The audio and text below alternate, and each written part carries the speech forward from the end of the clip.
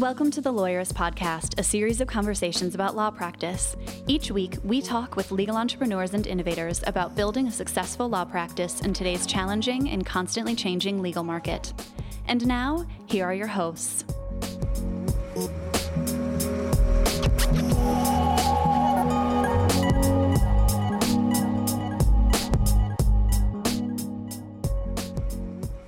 Hi, I'm Sam Glover. And I'm Stephanie Everett, and this is episode 259 of the Lawyerist Podcast, part of the Legal Talk Network. Today we're talking with Annie Grace about controlling alcohol. If today's podcast resonates with you and you haven't read the Small Firm Roadmap yet, get the first chapter right now for free at lawyerist.com/book. Today's podcast is brought to you by Smith AI, Rankings.io, Text Expander, and Back Office Betties. We wouldn't be able to do this show without their support, so stay tuned. We'll tell you more about them later on. Hey, Sam. So today I thought it's the beginning of a new year, and it's time to plan our conferences and travel plans for the new year. I wonder if lawyers actually sit down and plan out their conferences. I know some do. Like Justine Nickel in Lab was saying she, picks her conferences carefully every year. What's your strategy? Well, if I was a lawyer, I guess you and I go where we are invited mostly. Yeah, I was like, our strategy's a little different. I think you have limited time and you have limited resources. And so you probably want to be thoughtful about your conference strategy. We may have talked about this once, but we had a team member, I think Aaron last year, accidentally ended up having like 2 conferences and a vacation in the same month. And that was just really hard. Ooh, so, setting your sights on where you want to go now, ideally, hopefully they are far enough apart that wouldn't happen, but that would also then help you. And then you could also pencil in vacation travel and just spread it out and have a good travel year. Maybe you design your conference strategy around hanging out with the Lawyerist crew, right? That would be fun. You are going to be speaking at ABA Tech Show this year. Is that in March? The end of February. Oh, the end of February this year. Okay. That's in Chicago at the Hyatt. What are your topics? Yeah, I'm super excited. I'm going to be talking about hiring and firing with value and culture in mind, and then also building a marketing budget and plan based on data and KPIs. Oh, very cool. Several of us will probably be at the Clio Cloud Conference, which will be September, October? In San Diego again. And in between, we will be doing 2 LabCons this year. Yeah. In Atlanta and in Minneapolis again. Super excited about that. We've added another LabCon to our calendar for 2020, so we'll be in March.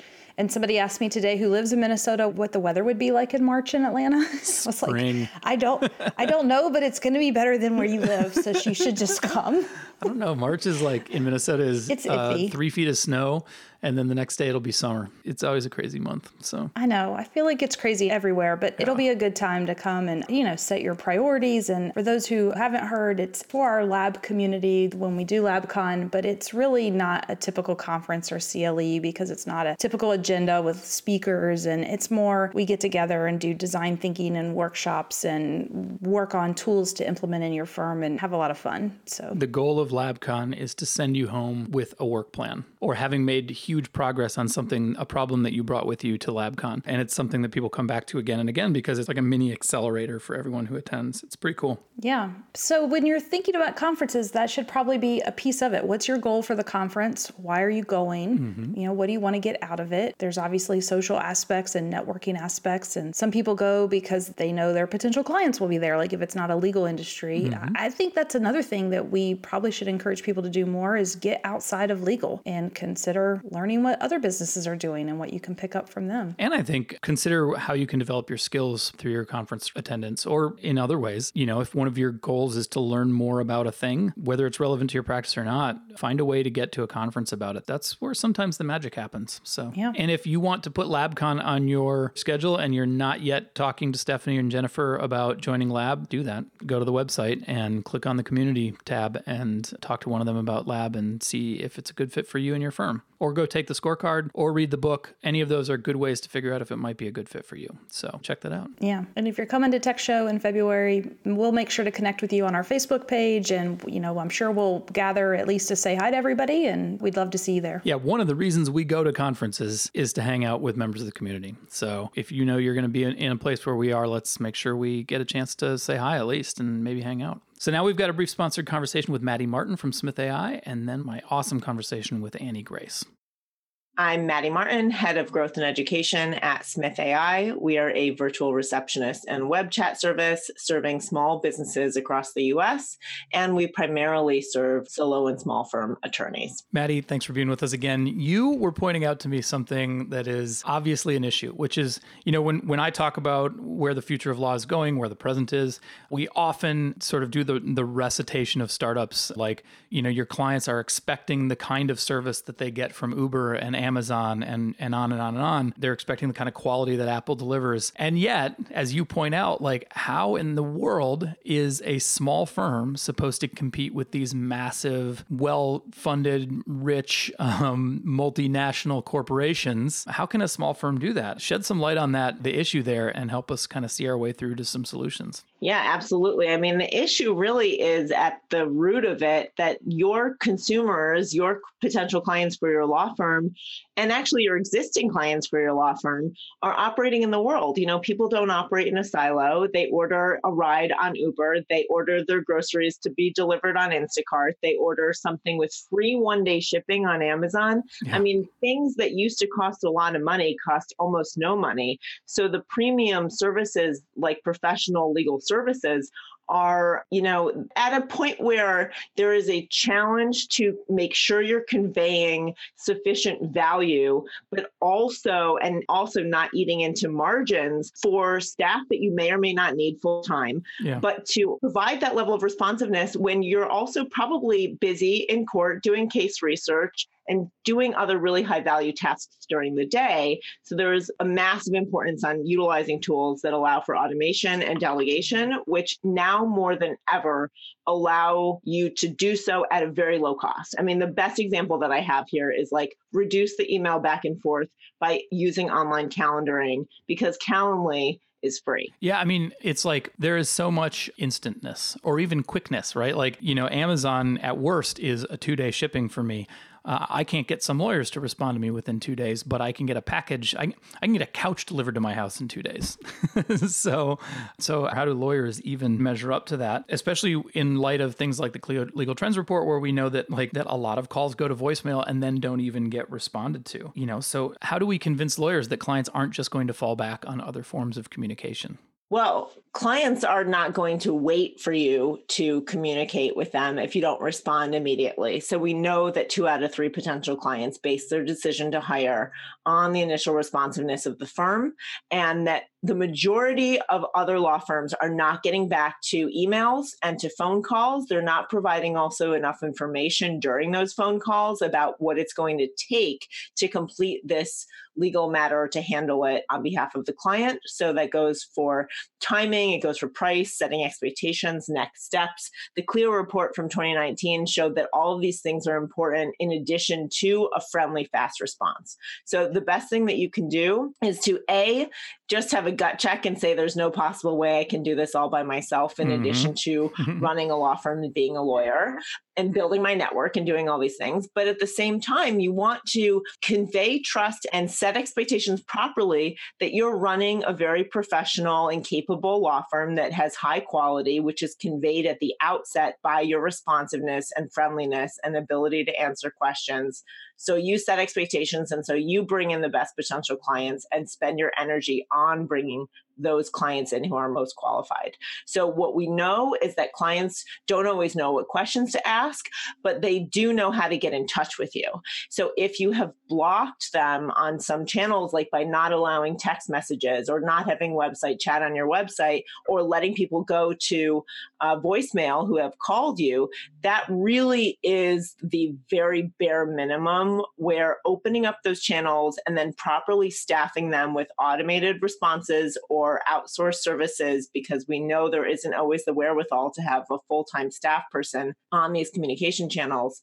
That is the bare minimum where you are actually able to deliver a great experience and to compete with the expectations that you're going to be a responsive business, which now is defined even faster than ever. And if the thought of letting clients text you to your business phone number or adding chat to your website or even just picking up the phone all the time makes your head spin, visit smith.ai. That's the website address to learn more about Smith AI's services, which include reception and web chat and text messaging. The first 30 people can get a $150 credit towards the setup fee of the chatbot, which you can set it up yourself, but if you want help doing it, the first 30 people will get that set up for free. And you can learn more about all of the services that Smith offers at smith.ai. Maddie Martin, thanks so much for being with us again. Thanks for having me, Sam.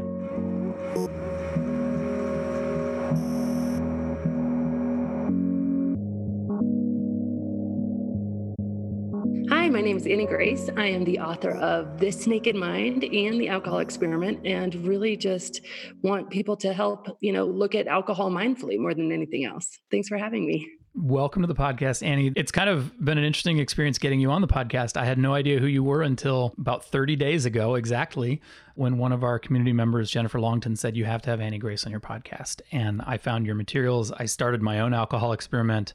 I read This Naked Mind, and now you're a celebrity in my mind, and I'm thrilled to have you on the podcast. So welcome. That's awesome. You have your own podcast called This Naked Mind too, right? Yes, This Naked Mind podcast. Very cool.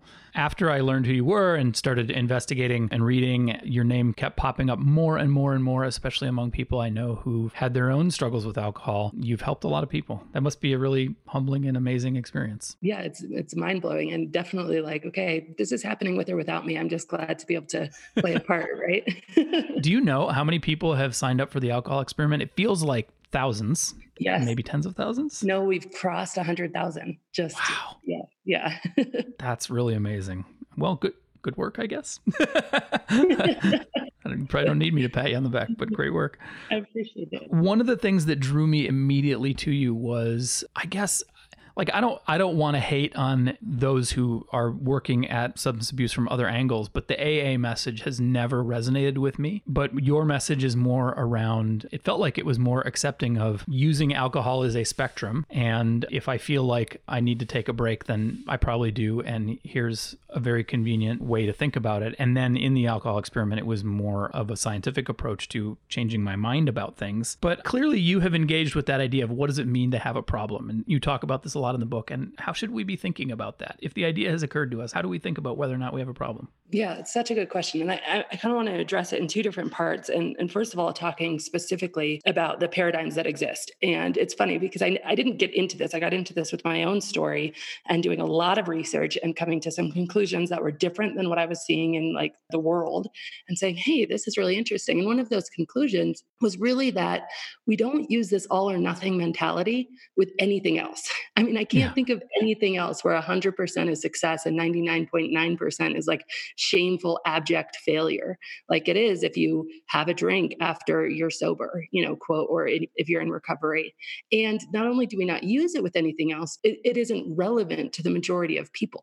Mm-hmm. And so I started thinking like, well, what does it mean then to have a problem? Do you need to stop drinking forever?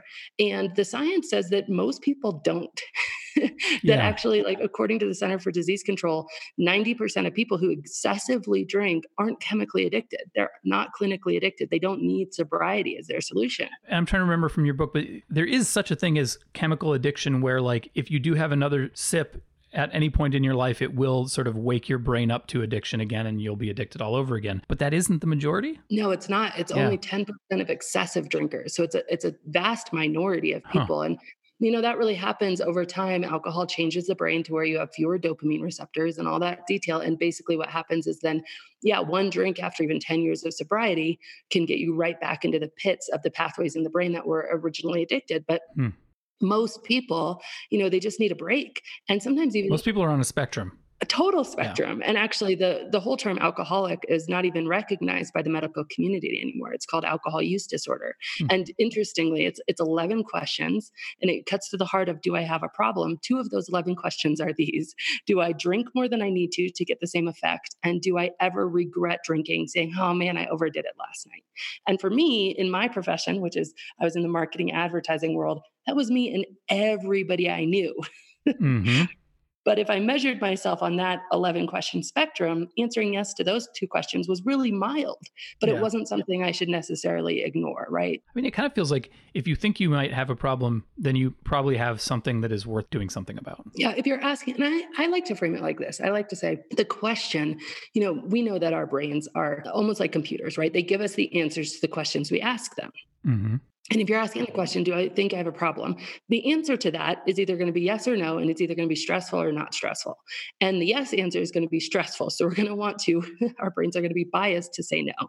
And that's just how it's going to work. So I always like to say, well, what if we just asked a better question? Like, wouldn't that be more fun? Mm-hmm. What if we just asked, like, would my life be a bit better drinking less? Yeah. Would I be more productive drinking less? Would I be happier? Would I lose weight? Would I look better? How could it be? Like, what if we ask that question? Because then the yes to that isn't filled with anxiety. It's like, that's interesting. All right, maybe I'll give it a try. Yeah, I think your construction is a bit more of like, would you like to be drinking less and don't seem to be able to do that? If so, then like maybe it's worth addressing that.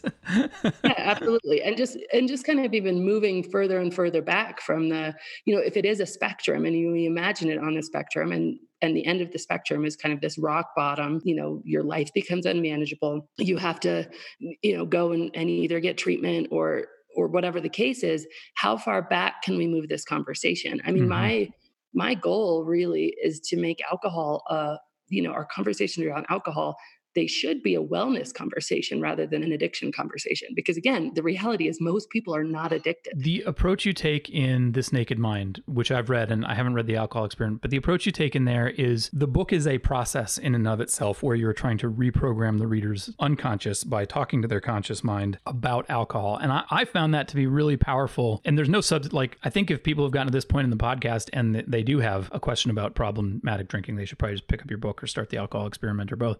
But can we talk a bit about alcohol itself? Because you bust some myths, and I want you to bust those myths for us on the podcast about alcohol being healthier or the key to a long life or just the fact that it might not be all that dangerous. Yeah, absolutely. And it's so interesting because in my journey, I remember intentionally being told that, okay, a glass of red wine is good for your heart. So I'm going to intentionally start to drink that every day. And I might have even been told that by a doctor, to be honest with you, because I didn't really start drinking until I was in the corporate world. I mean, I drank here and there in college, but it wasn't until I was in the corporate world and kind of happy hour and the pressure there took over. And so a lot of my drinking was really launched, I would say, in my career.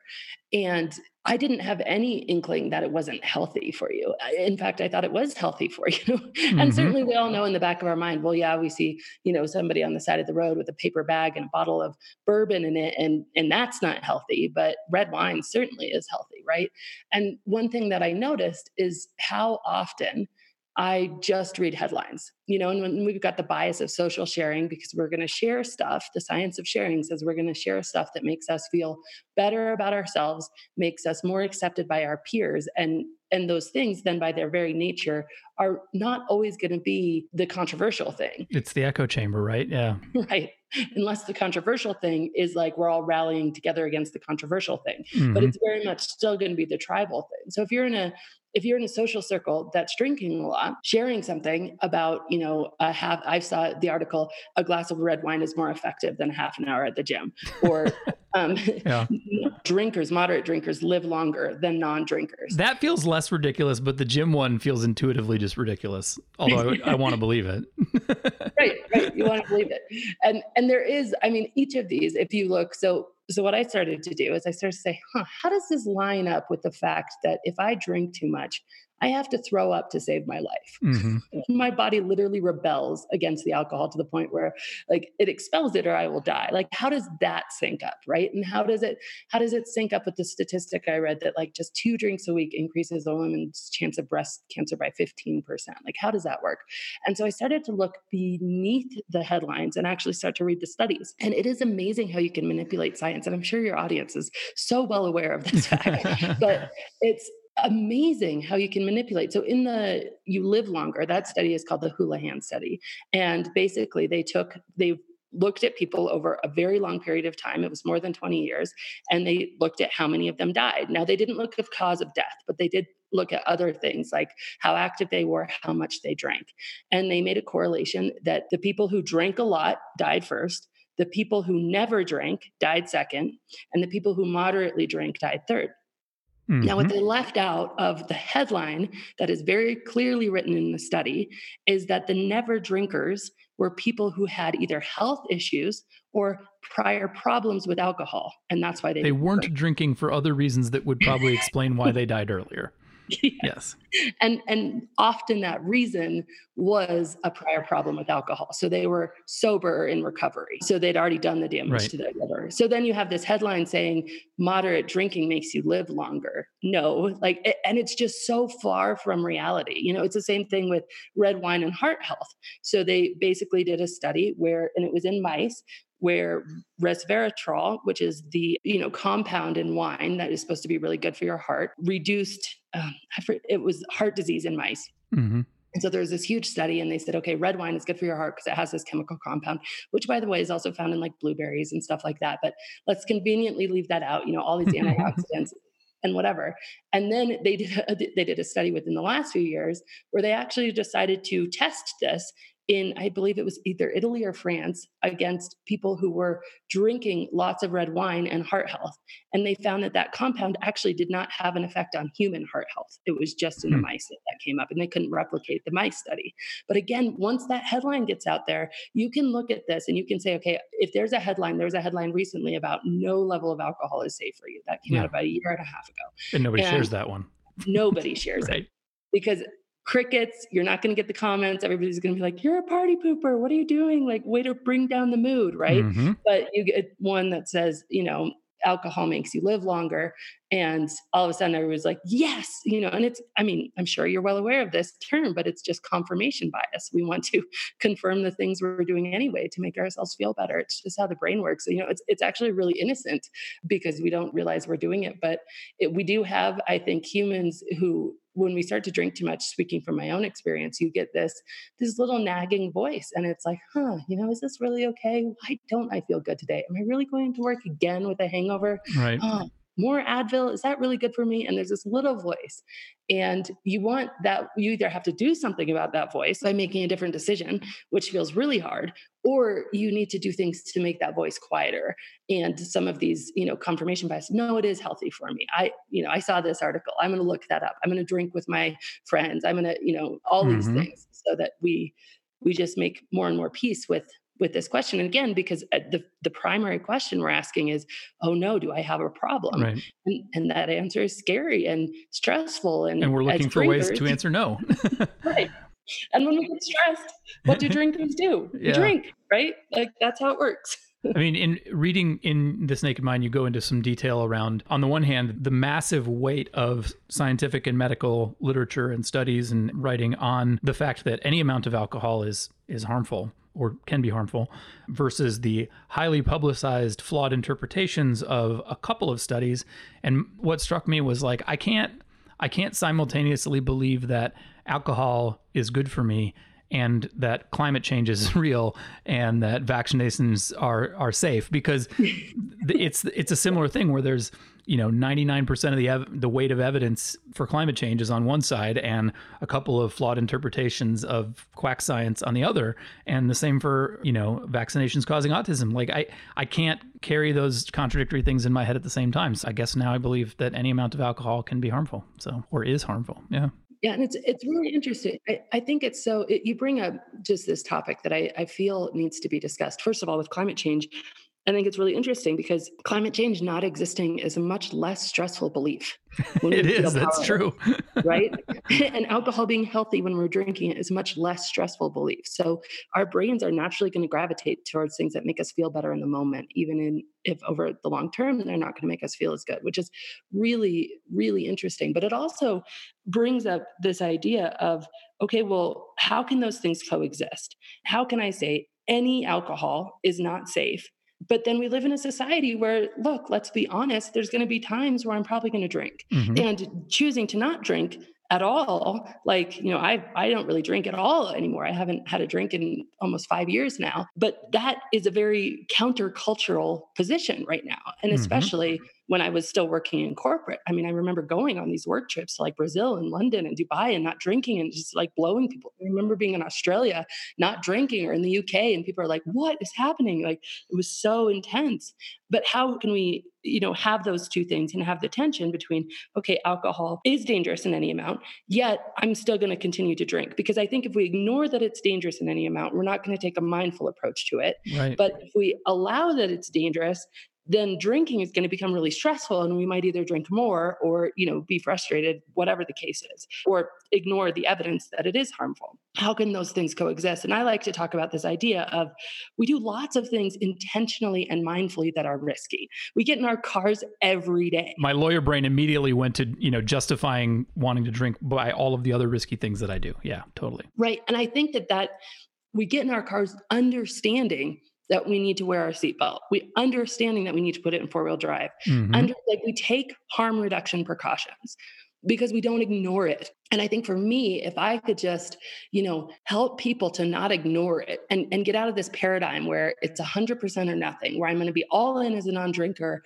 and totally embrace all the evidence, or I'm going to ignore it completely because it's painful. If we could just like almost have this new area of just being incredibly mindful, whether that's taking a break and looking at your habits, or whether it's, just having what I call non-negotiables, like a few different things in your head where like, I'm just not going to go there anymore. That's my non-negotiable. If I do, I'm putting myself in a little bit of a timeout. It's a longer break, just saying, okay, I'm going to do this, but I'm going to do it knowing the risks. I feel like we owe it to ourselves. I mean, we're more conscious. I had this crazy conversation. Sorry to go on a tangent. No, bring it. Yeah. I literally was sitting around with a group of girlfriends, and they were all drinking wine, and I was drinking a plastic water bottle. And one of them was like, those have BPA. Yeah. and I'm like, wait, what?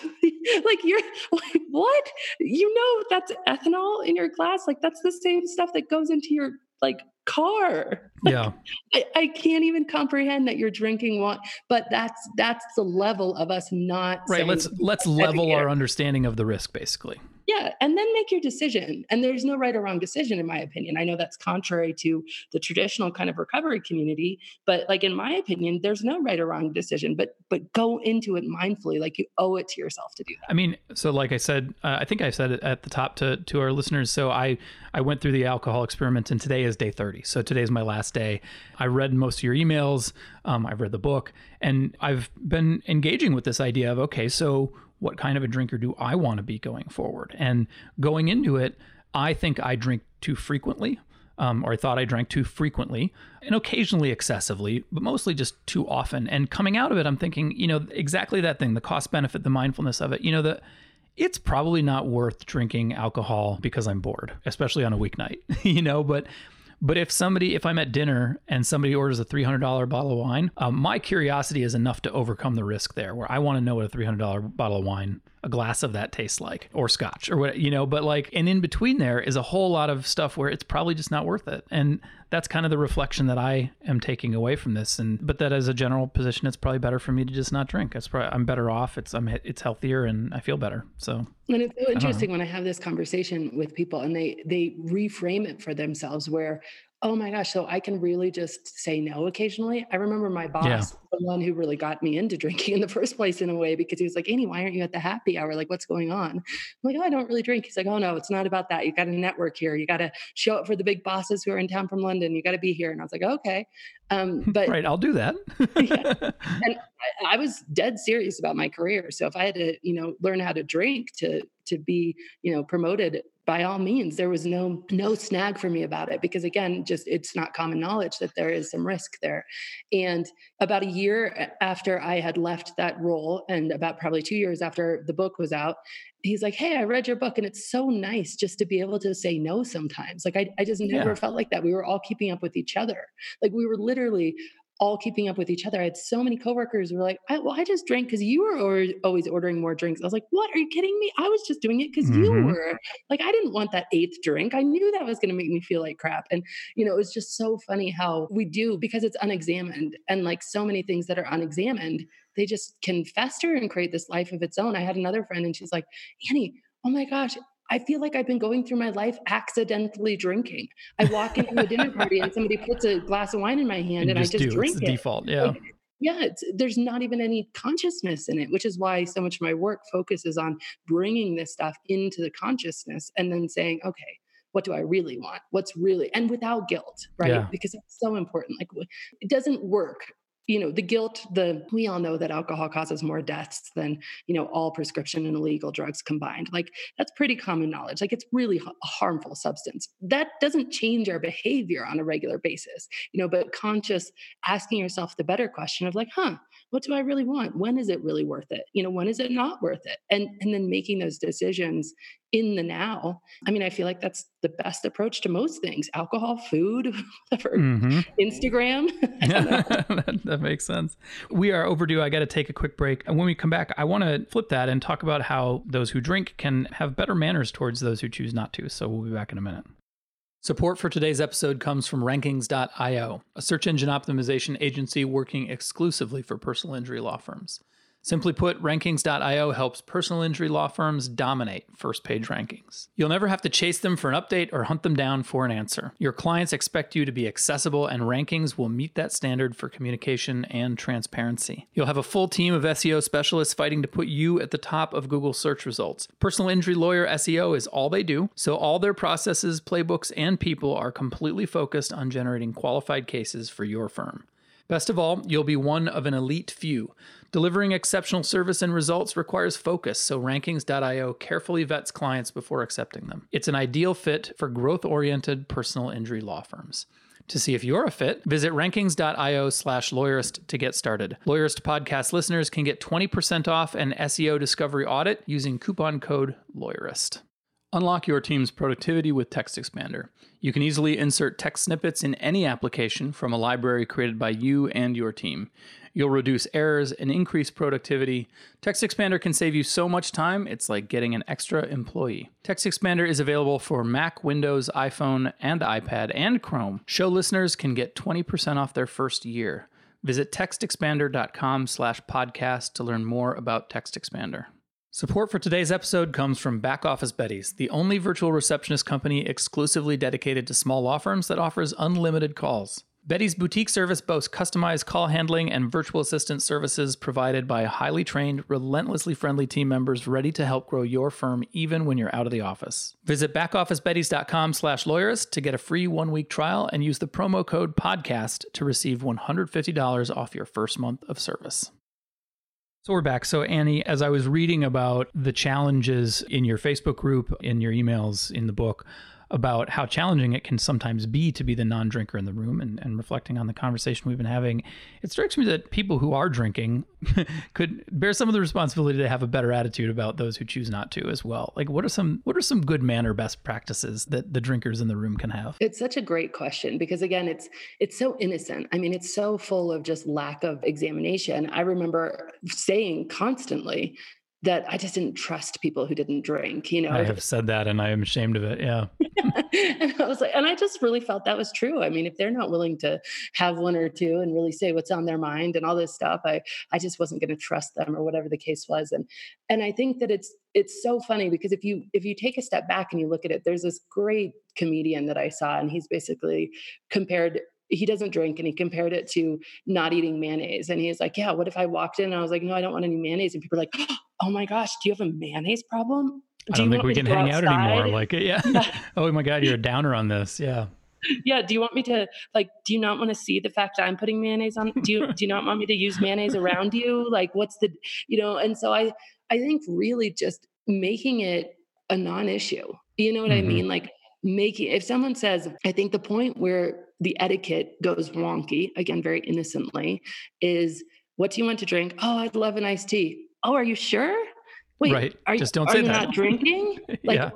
I remember the first time I was on a business trip in London, and I didn't prepare anybody. And I remember talking to like my husband and being like, should I tell people ahead of time? Like, of course you overthink it as the person in the room who's not going to be drinking. You overthink it. And he's like, no, it's not going to be a big deal. Just go into it. It's no problem. And so I walked in, and this coworker, Danny, she said, hey, Annie, do you want to drink? And I was like, no, thanks. I'm just going to have whatever. And she's like, wait, are you pregnant? And I was like, no. And she's like, well, are you sick? I'm like, no. And she's like, well, no, what's happening? What's going on? And she was so almost aggressive. You said drinking is the only like drug that you have to explain why you don't take. Right. And so if we could just, as an etiquette, just like, don't make anybody explain it. Just that would go so far, Just and then chill. Just chill.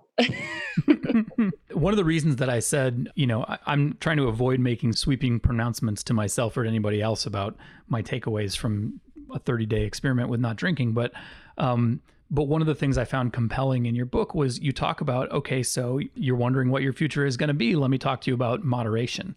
And I found it really compelling. You argue that moderation is harder than drinking or not drinking because you actually have to kind of obsess about the fact that you're not drinking. It's like going on a diet. All you can think about is the thing that you don't have. Yeah, moderation is a lot like being on an alcohol diet. Mm-hmm. And so how I differentiate this in The Alcohol Experiment, which is the more recent book, so I think it has a little bit of updated thinking, but I differentiate it between like liberation versus fixation. Yeah. Because I think that if you're truly liberated from alcohol, where it doesn't have its kind of hooks in you, and just to be really clear, like alcohol in the brain overstimulates dopamine. Like you have an artificially high level of it. Dopamine tells you, hey, that thing you just did, I need you to do that again to survive. It's the same thing with sex, with food. It's like a dog. It's like click training for dogs, right? Absolutely. And so the dopamine is the clicker. Exactly. We have this idea that if alcohol gets its hooks in me, somehow it's my fault. Mm-hmm. It's, I'm just one of those people who just can't do it. And we've made this like dichotomy where there's these alcoholics and they're different than us and they're let's pity them. I'm so sad for them, whatever. But like, since you're a human and you have blood and flesh and bones and brain cells, like alcohol is going to react like alcohol does in your brain. It doesn't matter. And so drinking every single day and then stopping, it's going to make it a little bit hard, at least in the short term, for you to just easily give it up. It's just like sugar. You'll have a craving. Yeah.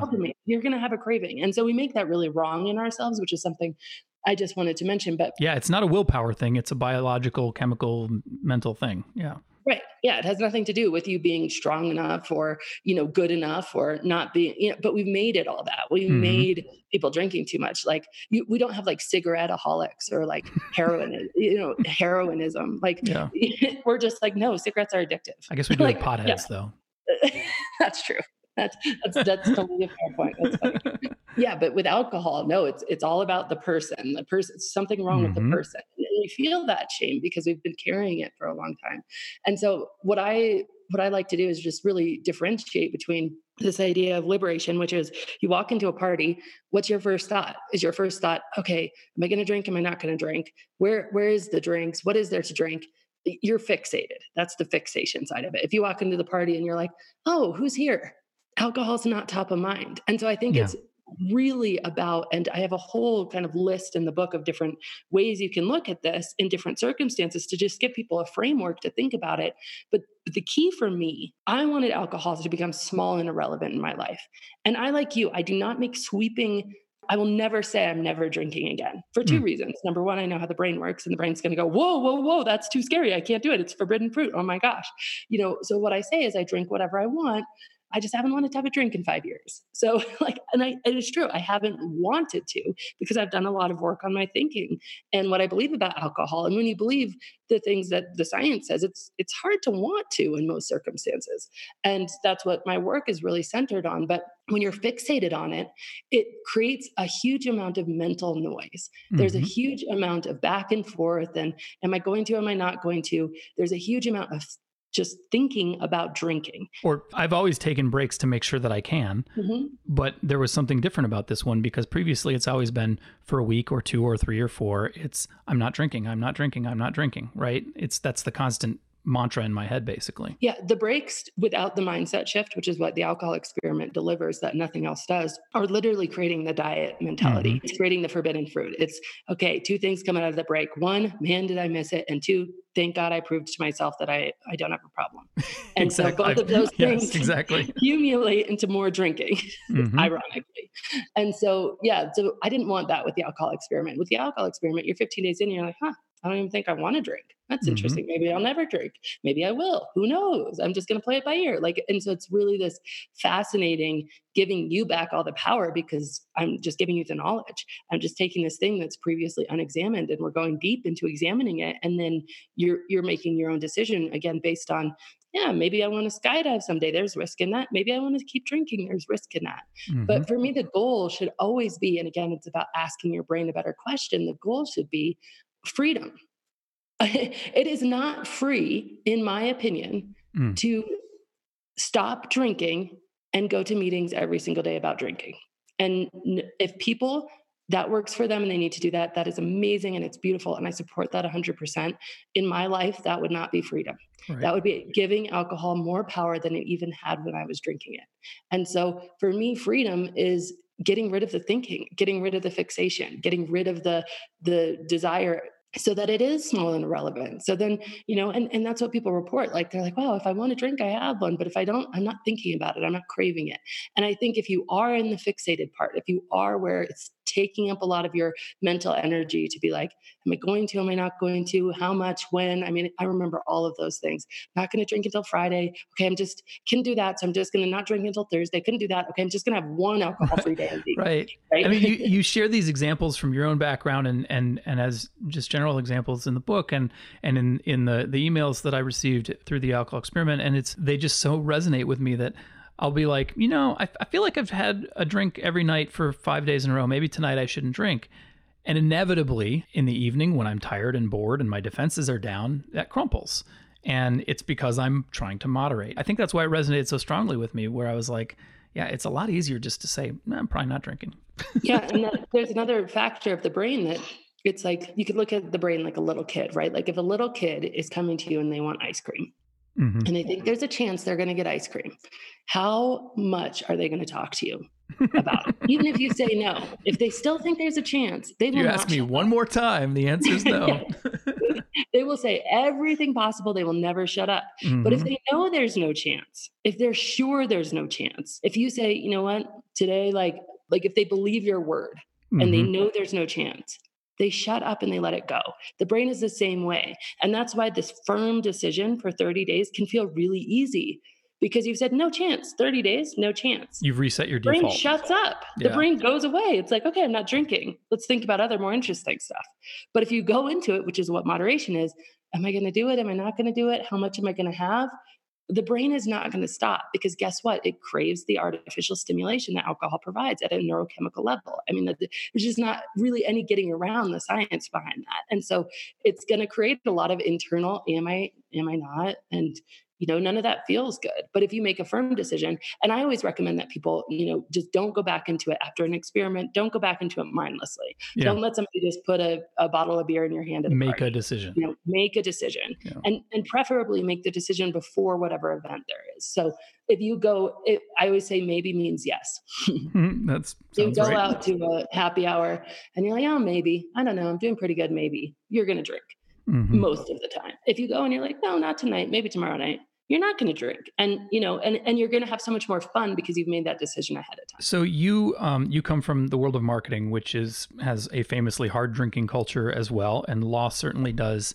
And we at Lawyerist, we put on events, we have conferences, we have meetups, we host things. And we have been trying to decide, like, what does it look like to change the culture of our profession or the world in general around how central we make alcohol to things? Because on that idea, like just putting alcohol front and center in an event feels like you're setting those maybes up for failure. What are some of your ideas or advice for how we can change the culture of the profession, the culture of socializing, the culture of networking, whatever? So I've been actually working with a young man at Stetson Law School about doing an alcohol experiment within the law school and kind of doing it as a voluntary wellness thing. And I think something like that, like within universities, and just providing it as, an optional thing where people could even do it as a fundraiser, get pledges for my 30 days or whatever the case is, I think could be really powerful as a very tangible thing.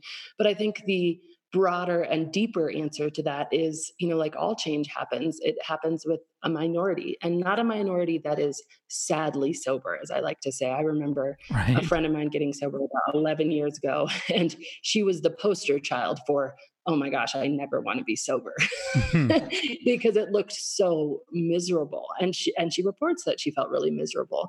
And so I think when you feel like you have to give up alcohol because you've drank too much and now finally you're just going to have to do it, and bummer, like that gives the example of like, geez, that's not anything I ever want. Where on the other hand, if you come into a situation, you've had a mindset shift, you've decided this is a wellness conversation, you've decided, hey, tonight I'm not drinking, and you walk in there and you order an iced tea and you're laughing and having a good time, as you will, that really has a ripple effect. It is profound because, like I said earlier, we're all really keeping up with each other. And it's incredible how just one person doing something different proudly and with the right mindset of you're not in a, I don't get to, you're kind of like a vegan. Like, I don't want meat. I'm not like, pining over your hamburger because like I made my decision. Like, I'm proudly vegan or whatever the case is. You open up this whole other conversation. It's like, wow, that's cool. So how'd you do that? Yeah. And then all of a sudden that really starts to shift. So I do think it is very grassroots, and it is like everything shifts with a kind of radical minority taking the first step. I suppose we also just need to get better at putting a different activity at the center of our events. I mean, it's really easy to fall back on, there will be alcohol. And so the alcohol is the activity is holding a drink and socializing, whereas we're not very good at putting other activities centrally to the things that we plan, I guess. Yeah. And I think that one thing that I've seen people do, corporations do, and bars do, is just have a very visible non-alcoholic option, and it will blow your mind. Yeah, that makes because there isn't one. If you had something that is like virgin sangria, something that's nice tasting and kind of fancy looking, but it's a non-alcoholic alternative, or you walk up to those little bars in the hotel where you're everybody's networking and socializing, and there's the bar, and they just have a sign that says, hey, non-alcoholic options. And they list like a, not an alcoholic virgin mojito or whatever the case is. It's like blows people. They're like, I can't believe how many people took me up on this. It's just that it hadn't been an option before. I was reading, I ordered some Seedlip while I was on the alcohol experiment, which for those who have never heard of it like I hadn't, is a distilled spirit that is non-alcoholic.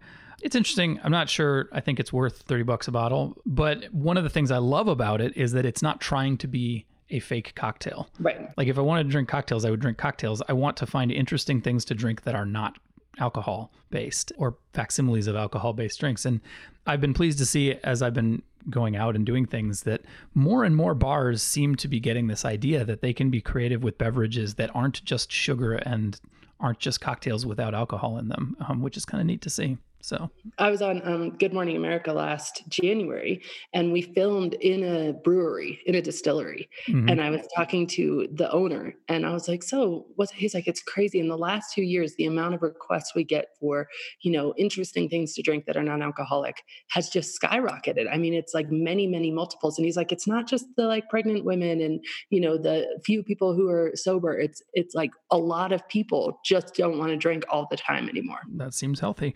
Speaking of which, by way of closing, I suppose, what's your favorite beverage for social non-alcoholic beverage consumption? It's funny. I'm drinking it right now. I love Brew Doctor kombucha. It's like a clear mind, like this organic fermented tea, has rosemary and sage in it.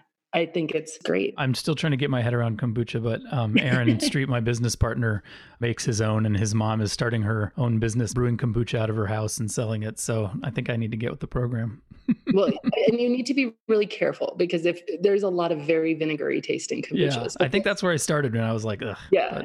You have one of the wrong ones and you're like, oh, why would anybody? But the thing that's great about it, if you can get a good one, is it's very mild and it's sippable. Like it has almost I don't know if it's called speed bumps or something. You know how alcohol, you're not going to just down it all. Right. But orange juice, you're just going to chug it. And then what are you going to do? Drink 18 orange juices? It's not going to happen. Right. So kombucha is you feel like an adult still. But what you just nailed, speed bumps, I like that because that is a quality that alcoholic beverages have where they encourage you to sip them and drink them slowly. I mean, until you get to a certain point that water doesn't have. You can just chug a glass of water. You know, it's an interesting quality that is harder to find outside of alcoholic drinks. But I have noticed that about kombucha. You're putting it into the experience of drinking rather than the facilitating hydration, right? Yeah. Which is what we're after, really. That is what I hope to see more of if this idea spreads, is drinks that are enjoyable to drink, not because they get you tipsy. Yeah.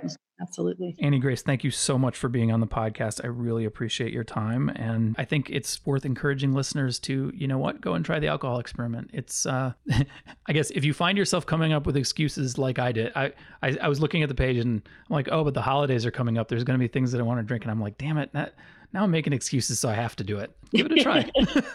That's awesome. So anyway, thank you so much, Annie. Thank you.